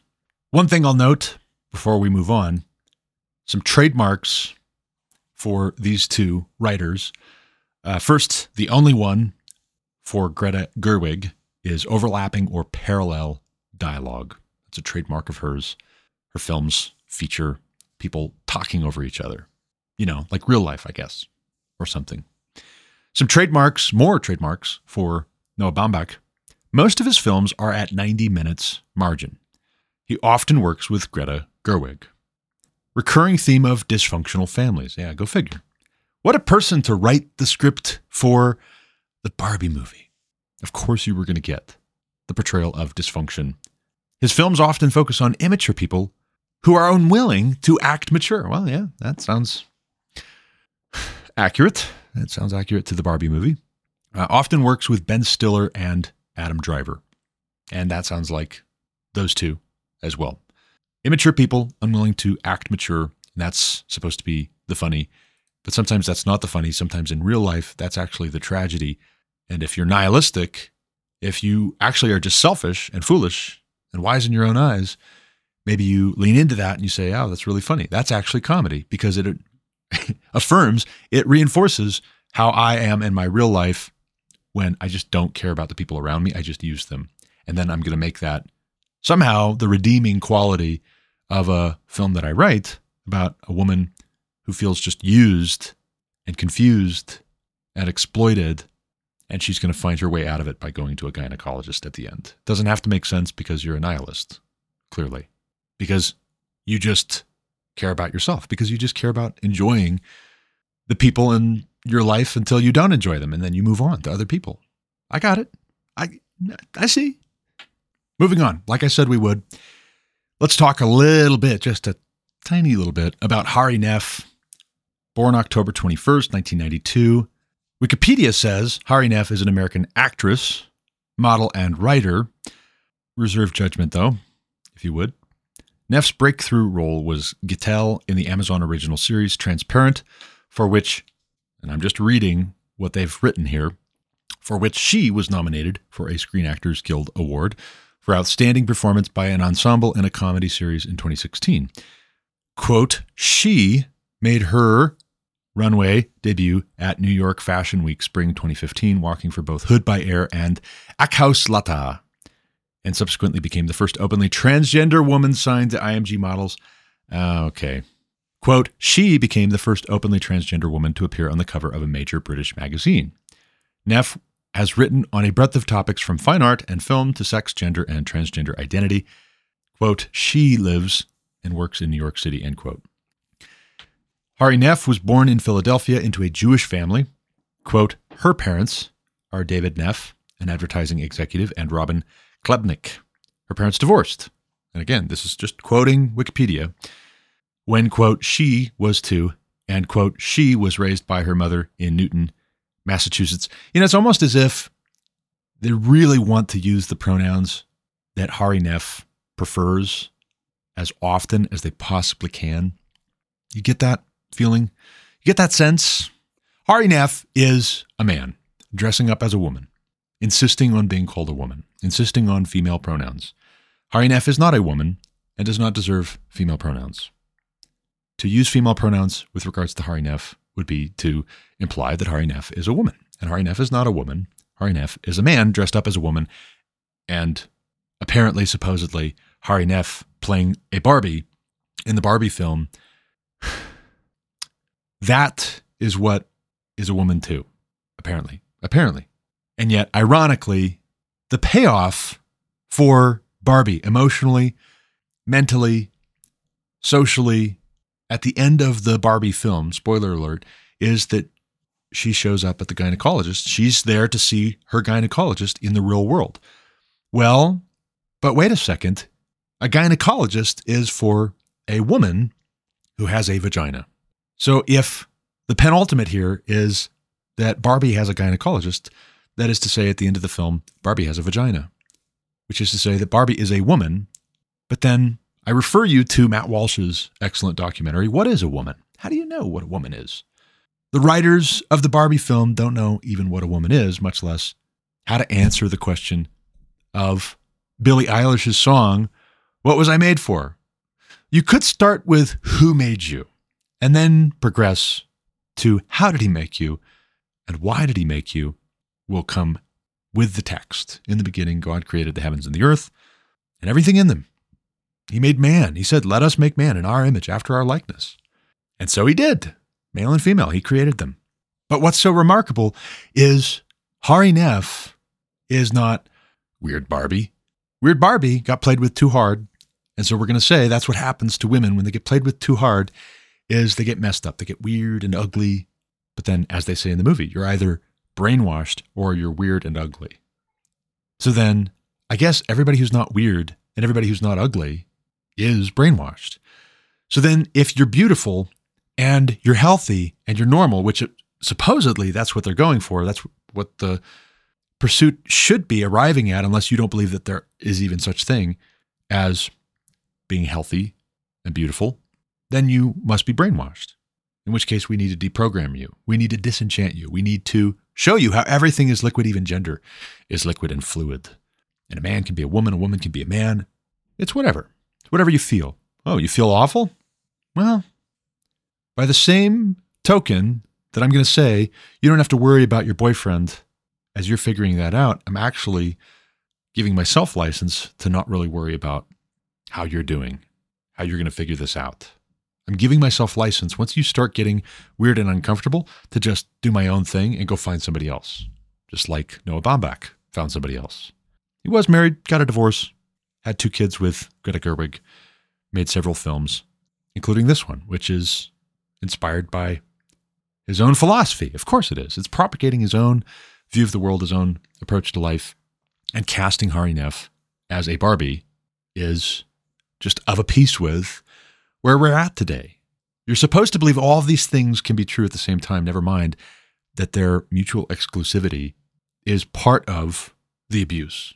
This is part of the expression of rebellion against God and hatred for your fellow man, that you would say you must affirm that we know Barbie is a real woman now because she has a vagina and can therefore needs to go to a gynecologist, but we also insist that you refer to Hari Nef as she, her, and definitely a woman, despite being transgender, which is to say a man dressing up as a woman. See how that works? No, that doesn't make sense?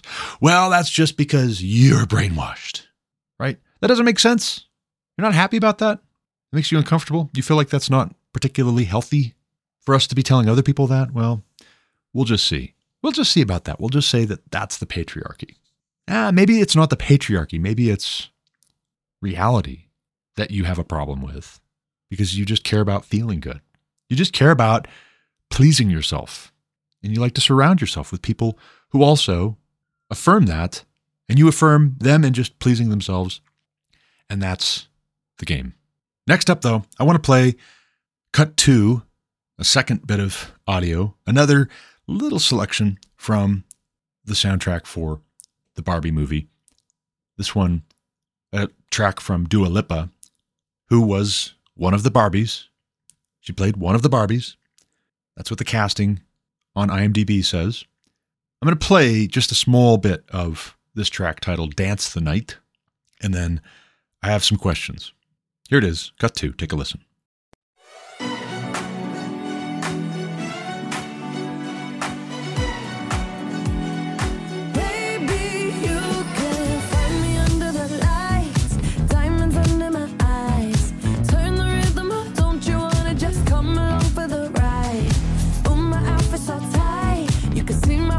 Tonight, I can take the heat.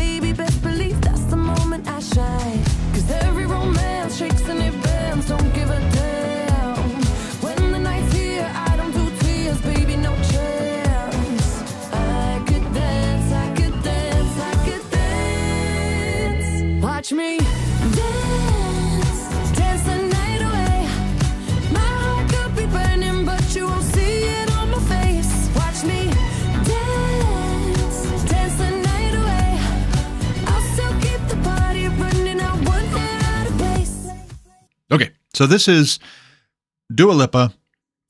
She's featured in the cast on IMDb as also Barbie. And this is one of the contradictions that you're expected, in fact, demanded to accept and embrace, not comment on, not challenge, not disagree with, that has brought us to the moment that we're in right now. Since the 60s, at least, but really going back to, say, for instance, the founder of Planned Parenthood, who also helped to popularize this way of thinking. Margaret Sanger helped to really get the idea out there that led to the sexual revolution of the 1960s. Drug culture as well going along with that. The breakdown of the nuclear family in the modern era.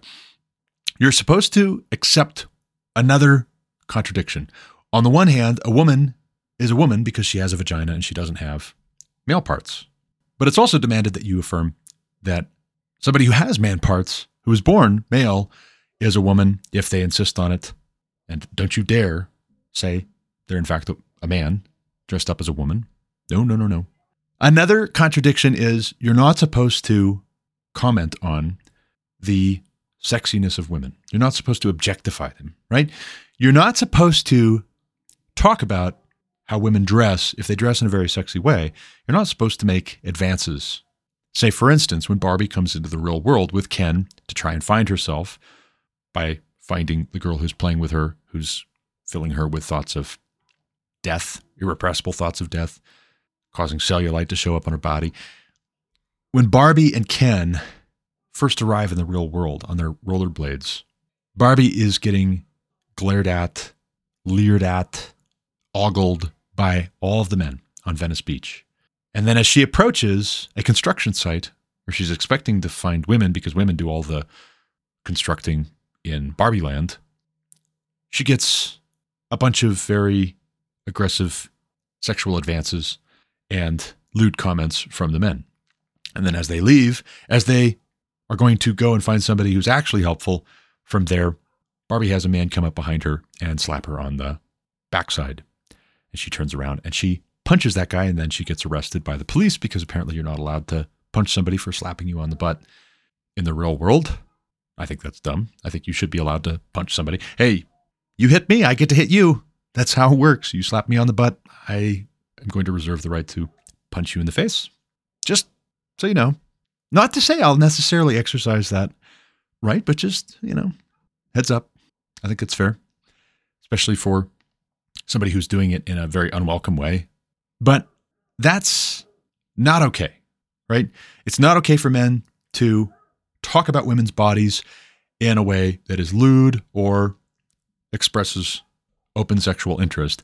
But, let's consider Dua Lipa's lyrics here, which, if I am not mistaken, are the party at Barbie's dream house dance sequence right before Barbie goes to see Weird Barbie and sets out for the real world with Ken. That dance sequence, this song is playing, and let's just read the lyrics without the breathy, sexy Dua Lipa voice, shall we? Baby, you can find me under the lights. Well, wait a second. Whoa, stop right there. The very first word. Baby. Baby. Whoa. I thought we were dealing with right proper feminists here. Is this like in gangster rap when gangsters are using the N-word to describe themselves and one another left and right? But if a white person ever used the N-word even once in passing, even just quoting rap lyrics, that would be the end of their career. It's just kind of like that, where if a man ever refers to a woman as baby, that's the end of him. But women can refer to men as baby. They can refer to one another as baby. Is it kind of like that? I think it's kind of like that. I think that's pretty much the first word right out the gate of the song. Baby. Who's baby? Who's a literal baby? Nope. Midge is gross. She has to dance over there by herself because Alan's a tool. Sorry, but he is. And nobody likes Midge because, ew, gross. Pregnancy? Nasty. I thought you were trying to be comfortable with your body. You're not comfortable with the fact that your body can grow people? Anyway. Baby. Not a literal baby, not an actual baby. First word of the lyrics of the song that they're all dancing to. and not for the last time, baby clearly is a reference to a man. As a matter of fact, baby is a reference to, very clearly, a man, Dua Lipa, wants to be interested in her and wants to take notice of her and wants to find her attractive and be attracted to her and appreciate some of the following facts about her. Baby, you can find me under the lights. Well, why would I want to find you under the lights? I'm trying to give you space. I'm trying to let you find yourself. Isn't that what I'm supposed to do? But you want me to find you? Okay. Well, anyway, diamonds under my eyes. Well, why would you put diamonds under your eyes? Why? Why would you do that? Because you want me to look at your eyes. I see. Okay. Diamonds under your eyes. Look into my eyes. This is very important. We're going to have this intimate moment. Turn the rhythm up. Don't you want to just come along for the ride? Oh, my outfit so tight, you can see my heartbeat tonight. I can take the heat. Baby, best believe that's the moment I shine. Because every romance shakes and it bends. Don't give a damn when the night's here. I don't do tears. Baby, no chance. I could dance, I could dance, I could dance. Watch me dance, dance the night away. This is one of the contradictions of modern feminism, so-called, where women say they want one thing, and then they say they want the opposite thing. And what do they really want? If they don't know, how is anybody else supposed to know? It doesn't have to make sense, but then that's part of the abusive quality of it. That's part of the expression of contempt for others that's common to modern feminism. I'm going to dress in the most deliberately provocative, sexualized way. I'm going to highlight and accentuate the physical aspect of my body so as to be as enticingly feminine as I possibly can be. And then I'm going to sing songs about it. I'm going to dance in such a way as to draw attention. I'm going to tell you to pay attention. And then when my words and my actions and my attire all actually succeed in drawing your attention, if I decide in that moment, as I was singing to the general public and just happened to get your attention, or I decided I don't want your attention anymore, if I decide at any moment, at any juncture, that I'm tired of you and I'm done with you, I'm going to actually flip the script and I'm going to say, how dare you, you pig? How dare you sexualize me? How dare you objectify me? How dare you? Or, as is equally often the case, one woman will do this, and then other women, because they've just embraced comparing themselves to men and comparing themselves to other women will get resentful, and they'll resent the woman who's doing this. But then because they're supposed to be good feminists and they're supposed to see this now as women's empowerment, because whose idea was that? Probably the high status males who don't have ethics and moral restraint and good sexual morals, and who are not exactly living for Jesus, who enjoy this sort of a thing. You know, you're supposed to view this as feminism too. So don't hate that woman. What do women do? They blame the men. And they say, this must be because all the men are in charge and it's only men on the U.S. Supreme Court. Never mind that it isn't. And it's all men on the board of Mattel. Never mind that it isn't. It's women being jealous of women and upset with women who then decide, you know what, rather than us hating one another and ourselves, let's hate men. Let's blame men for when we entice them and then decide we're tired of them or that we resent sometimes not measuring up to one another. If curvy Barbie doesn't feel like she's getting as much attention as Dua Lipa Barbie saying her outfit is so tight, you can see her heartbeat tonight, which is pretty dadgum tight, just so you know. Well then, I guess both will just agree that the problem is the men. And this is why the men shouldn't have Mojo Dato Casa houses. You know, this is why they shouldn't have a seat on the Supreme Court and they shouldn't have a relationship with Barbie on an individual basis. You know, what's fascinating too is Ken, played by Ryan Gosling, only has eyes for one Barbie. You would think his being so interested in it being their house someday, I always dreamed this would be our house. You would think that that would count for something, but nope. And yet, Girls' Night is all about trying to draw the attention of these men. And yeah, they can come and be there for the party, but really, it's women measuring themselves and one another by whether they got the attention and really ultimately had the control over these men in Barbie Land. That's the dream. And then we know that this is part of what it means, that they had the dream realized on the front end in the first place by how they are going to retrace their steps. When they're going from Barbie Land to the real world and they're trying to figure out how to get back, they said, well, just do the things that you did to get to the real world, but in reverse to get back to Barbie Land. When they're trying to put things right in Barbie Land, from the patriarchy having turned everything upside down, what do? They trick all of the Kens into sitting on the beach around a bonfire, playing guitar, playing the song, I Want to Push You Around.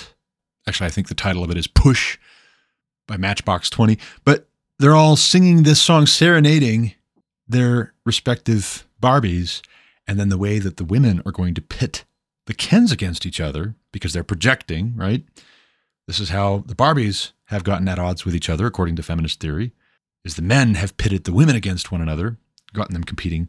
But maybe it's actually really the women, first and foremost, who were wanting to be sexually liberated, who started viewing one another as competition because they weren't in mutually exclusive marital covenants with men anymore. They'd rejected that. They decided that that was oppressive and repressive. The women, at a certain point, go from looking adoringly, but also entirely disingenuously into the eyes of their Kens as Kens are playing guitar and singing to them, push, to just getting up and switching Kens. And they know that this is going to make the Kens very jealous. Why? Because these individual Kens were interested in those individual specific Barbies. And they're being rejected. Even if they're being picked up by a different Barbie, it's the women, it's the Barbies who are rejecting them and picking somebody else. And never mind that somebody else has picked them now. The Kens are going to fight. Well, maybe this isn't actually just comedy. Maybe this is really how they themselves view the dynamic between women in the real world. And maybe that says quite a lot about what's broken, what's dysfunctional about the male-female dynamic, our anthropology, according to the modern project today. It turns out when you're all about yourself and the men are all about themselves too, ladies, you all just use each other and then you get all upset when it turns out you were being used right back. And you got played sometimes much more effectively than you yourself played the people around you.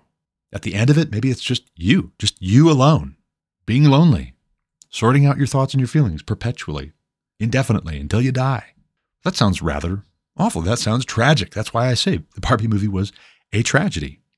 Before I move on, though, having just listened to a little bit of Dua Lipa's Dance the Night, it's fascinating to me that on Spotify, when you click the track to play it, not just the album cover shows up on the margins with the playing of the track, but also a link to Dua Lipa along with how many listens she gets on a monthly basis. It's 73 million, by the way, 73,414,321 monthly listens. I have the option to follow. I'm going to decline.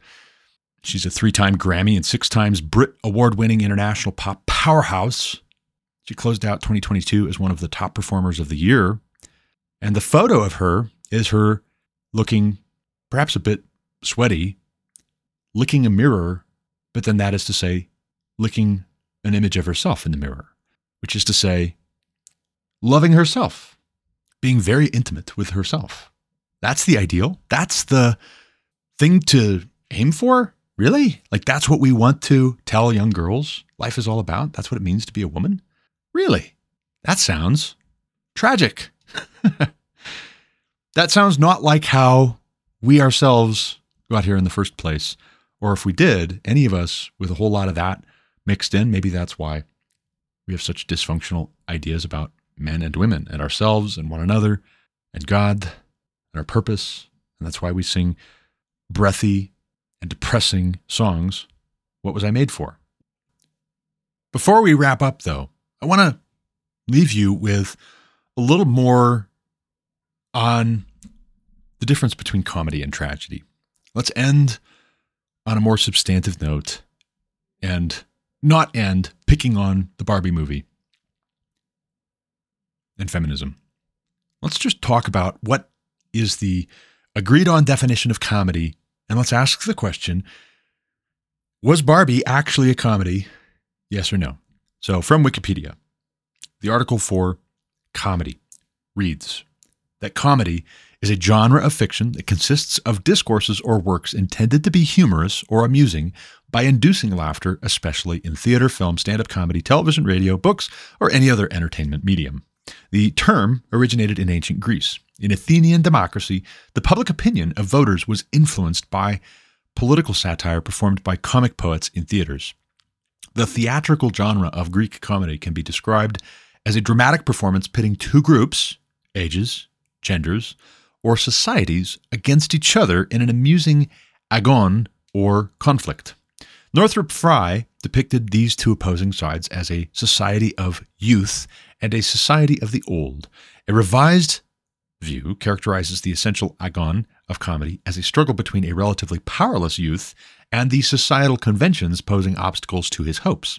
In this struggle, the youth then becomes constrained by his lack of social authority and is left with little choice but to resort to ruses which engender dramatic irony, which provokes laughter. Satire and political satire use comedy to portray people or social institutions as ridiculous or corrupt, thus alienating their audience from the object of their humor. Parody subverts popular genres and forms, critiquing those forms without necessarily condemning them. Other forms of comedy include screwball comedy, which derives its humor largely from bizarre, surprising, and improbable situations or characters, and black comedy, which is characterized by a form of humor that includes darker aspects of human behavior or human nature. Similarly, scatological humor, sexual humor, and race humor create comedy by violating social conventions or taboos in comic ways, which can often be taken as offensive by the subjects of said joke. A comedy of manners typically takes as its subject a particular part of socially, usually upper-class society, and uses humor to parody or satirize the behavior and mannerisms of its members. Romantic comedy is a popular genre that depicts burgeoning romance in humorous terms and focuses on the foibles of those who are falling in love. So that's the opening section introducing comedy from Wikipedia.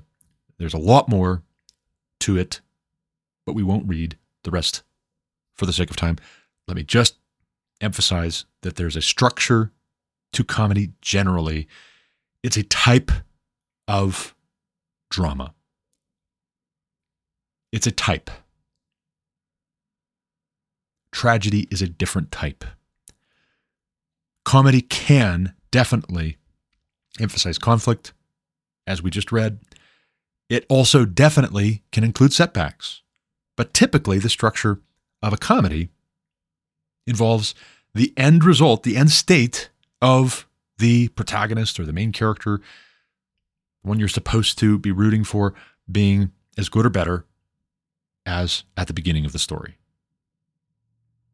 There are setbacks, there's conflict, there's some problem introduced, or maybe a series of problems that all add up to one problem, but then there's a resolution, and by the end of it, you're left with something of a happy feeling, even if it took some bumpy roads to get there. Not to say that Aristotle's is the final word on this, but Aristotle taught, and we find this from Wikipedia, in the article about comedy under the section Western History, Aristotle taught that comedy was generally positive for society since it brings forth happiness, which for Aristotle was the ideal state, the final goal in any activity. For Aristotle, a comedy did not need to involve sexual humor. A comedy is about the fortunate rise of a sympathetic character. Aristotle divides comedy into three categories or subgenres: farce, romantic comedy, and satire. On the other hand, Plato taught that comedy is a destruction to the self. He believed that it produces an emotion that overrides rational self-control and learning. In the Republic, he says that the guardians of the state should avoid laughter.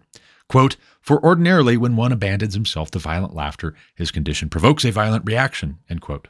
Plato says comedy should be tightly controlled if one wants to achieve the ideal state.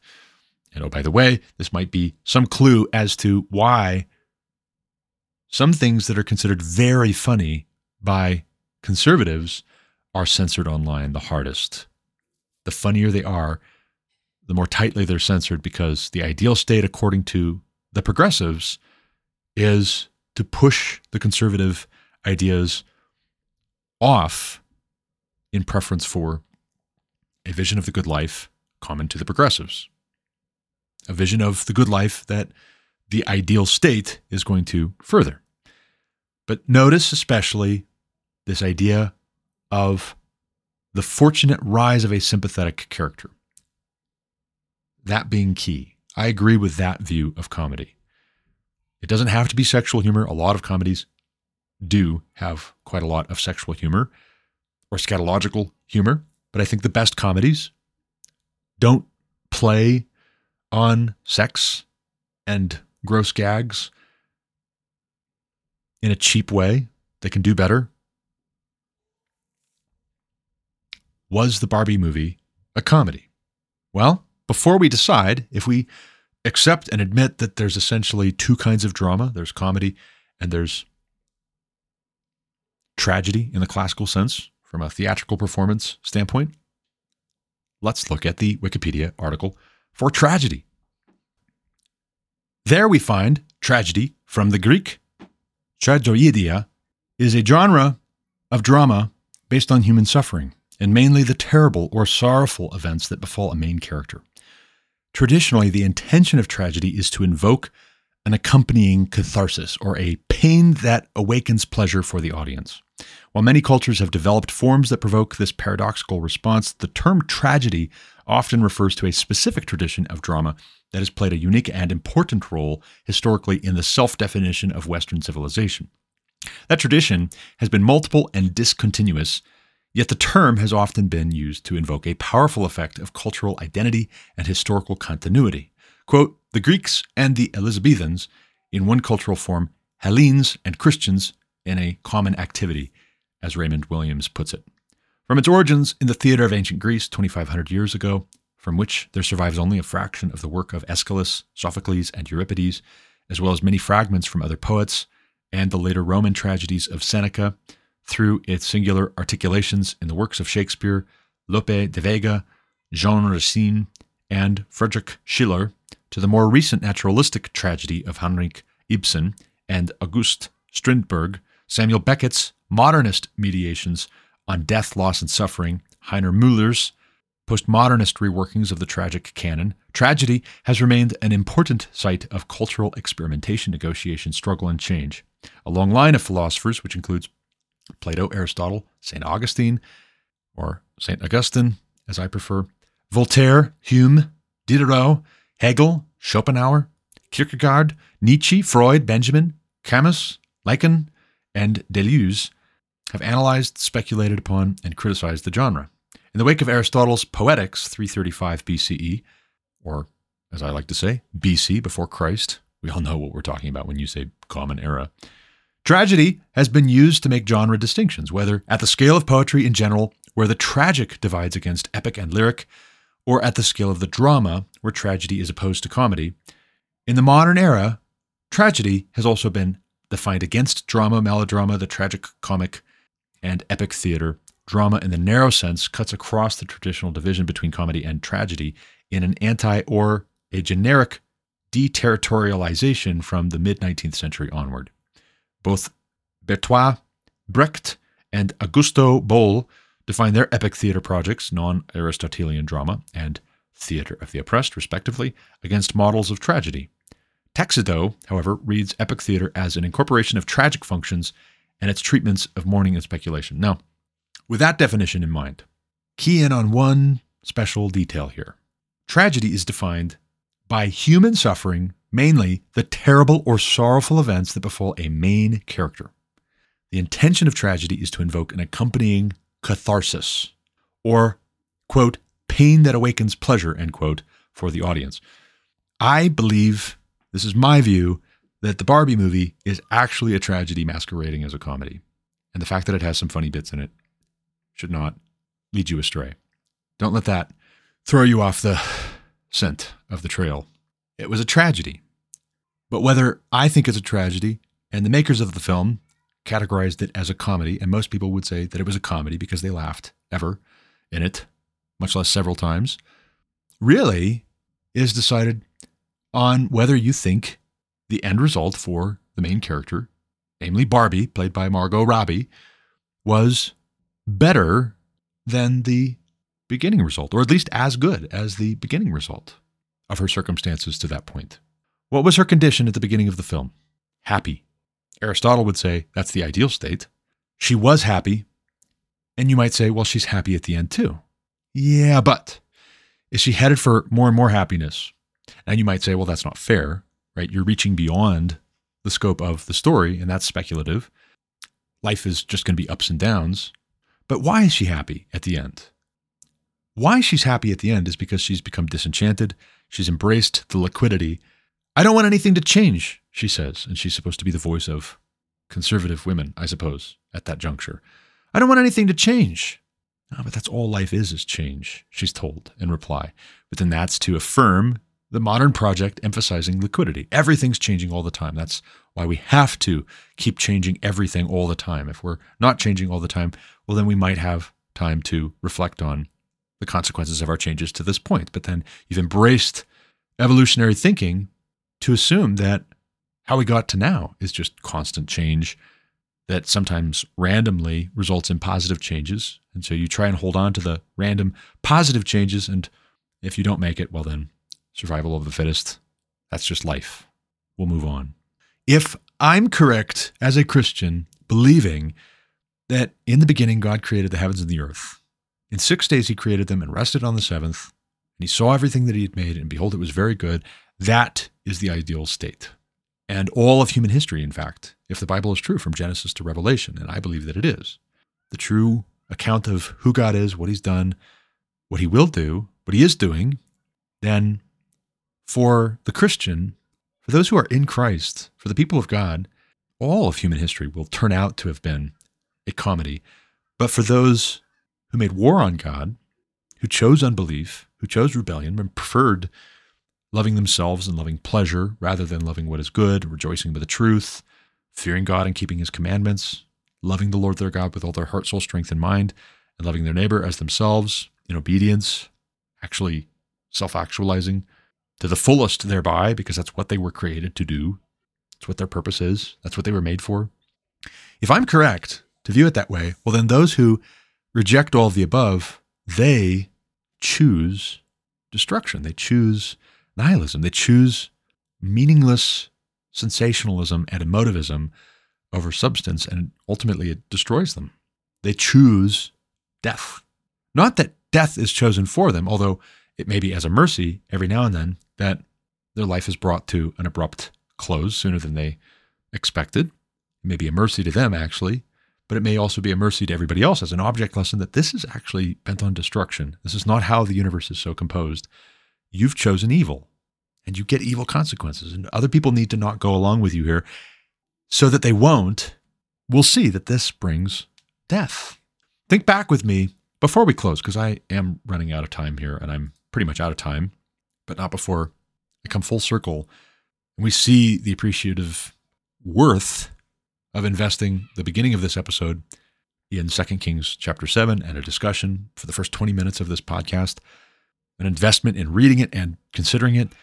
The captain of the king's guard says, whose hand the king leaned on, he said to the man of God in response to, "Hear the word of Yahweh, thus says Yahweh tomorrow about this time. At the gate of Samaria, a seah of fine flour shall be sold for a shekel, 2 seahs of barley for a shekel." The captain said, if Yahweh himself should make windows in heaven, could this thing be? If anybody laughed, was that a comedy in the moment? Oh,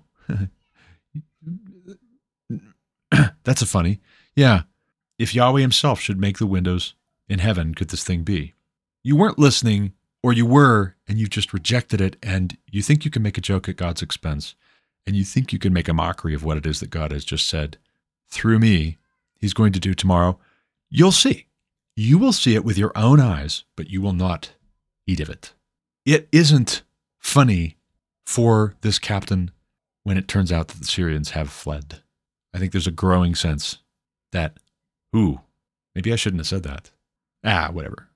It's probably just a coincidence. Then the people trample him to death. He dies. Who's laughing now? It's not funny, is it? No. No, it's not funny.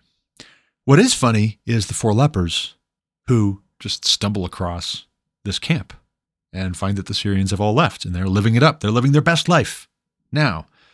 And then they realize, this isn't good. This is bad that we haven't told anybody else yet. Yeah, you're right. It's a comedy for them, and you feel some sympathy for them. And according to the form of comedy, if we're going to use the word, we should probably adhere to the form. Comedy is about the fortunate rise of a sympathetic character. Here are these four characters, these four lepers. We see a fortunate rise for them. Tragedy is what happens to Barbie. And if you know that, then it's not funny. You're not laughing at the end. You're sad. And you're not just sad for Barbie, you're sad for the people who made the Barbie film, and you're sad for the people who watch this and do laugh at the end. And I'll leave you with just this thought. I'm not saying all of everything that I've just said about Barbie, being critical, analyzing it, to overthink anything. But I think most of us, when we entertain carelessly. Films just like this. We entertain, we have guests in our home, so to speak, metaphorically, because that's the origin of the term entertainment also. It used to mean, it meant for most of history, that you were a host to somebody who was passing through and you said, come on in. Yeah, have a meal. We've got a guest room. Do you have any place to stay? Yeah, just stay here tonight. Now, entertainment means somebody else's ideas are a guest in your head. And we're careless about who it is that we invite in by way of their ideas. We don't watch them carefully enough. We don't vet them carefully enough, these ideas of other people, to see whether they're going to plunder our home, rob us, maybe even do us violence, and throw us out of our own home. In the case of films like this film in particular, specifically, but not just this film, we need to be very careful as we entertain certain ideas that we think rightly about them and that we're testing and measuring them against truth to see whether they're good. Will these lead to a good result? Yes or no? How do we know? And just like Billie Eilish is singing the song, What Was I Made For? You should ask the question, what was the movie made for? What was the song made for that Billie Eilish is singing? What was the movie made for? Why was it written this way? Why was it filmed this way? Why was it promoted this way? For that matter, the toy that is the feature of the film, why was it made the way that it was made? Why is Barbie all about career and fashion and enjoying herself? And why in the film is it an apology to Weird Barbie for saying it behind her back and also to her face that she's Weird Barbie? But Midge gets no apology. And Midge is the one who's pregnant. We're for women. We're for women's empowerment, except if the woman happens to want to embrace getting married and having a whole bunch of kids. My wife, that was the single biggest thing she was upset and offended about. She hated the movie, by the way. Hated it. Ask her thoughts on it for more. But she's like, I basically am Midge. I basically am the punchline of that film. And apparently they think I'm either brainwashed or ugly and weird. And you know what? That's the Modern Project's message to wives and mothers. You're doing it wrong. And all the while, every portrayal that they give us of empowered women, the women look miserable. And they say, oh, we were played with too hard. Yeah. And whose arms did you run into? You ran into the arms of people who told you on the front end that they were going to play with you as hard as pleased them. And the whole siren song was that if you ran into their arms, then you could also play with life as hard as you wanted to. And if it turns out that actually you're used up, your hair's weird, it's fallen out, it's all burnt, face is all marked up, you're not pretty, and you're lonely. If it turns out that that's the end result, maybe at a certain point, the way forward needs to be, let's go back and let's double check the math. Maybe some of these ideas that were communicated through the vehicle of toys or film or music, maybe some of these ideas were not true and they've not produced a good end. And maybe we should ask God. Start with asking God, because who would know except the person who made us? In the film, the creator of Barbie is who weighs in. And that's significant. In the real world, we should be asking God who made us. But we'll get into that more in our next episode. And in all future episodes, I pray, Lord willing, we'll have many more It'd be super fun to get to 1,000. Wouldn't that be a great adventure, as Peter Pan says? But that's all the time I've got for this one. As always, thank you for listening. Until next time, God bless. We're not changing. Yeah, we just might feel good. I wanna push you around. Well, I will. I wanna push you down. Well, I will. I wanna take you for granted. Well, I wanna take you for granted. I will.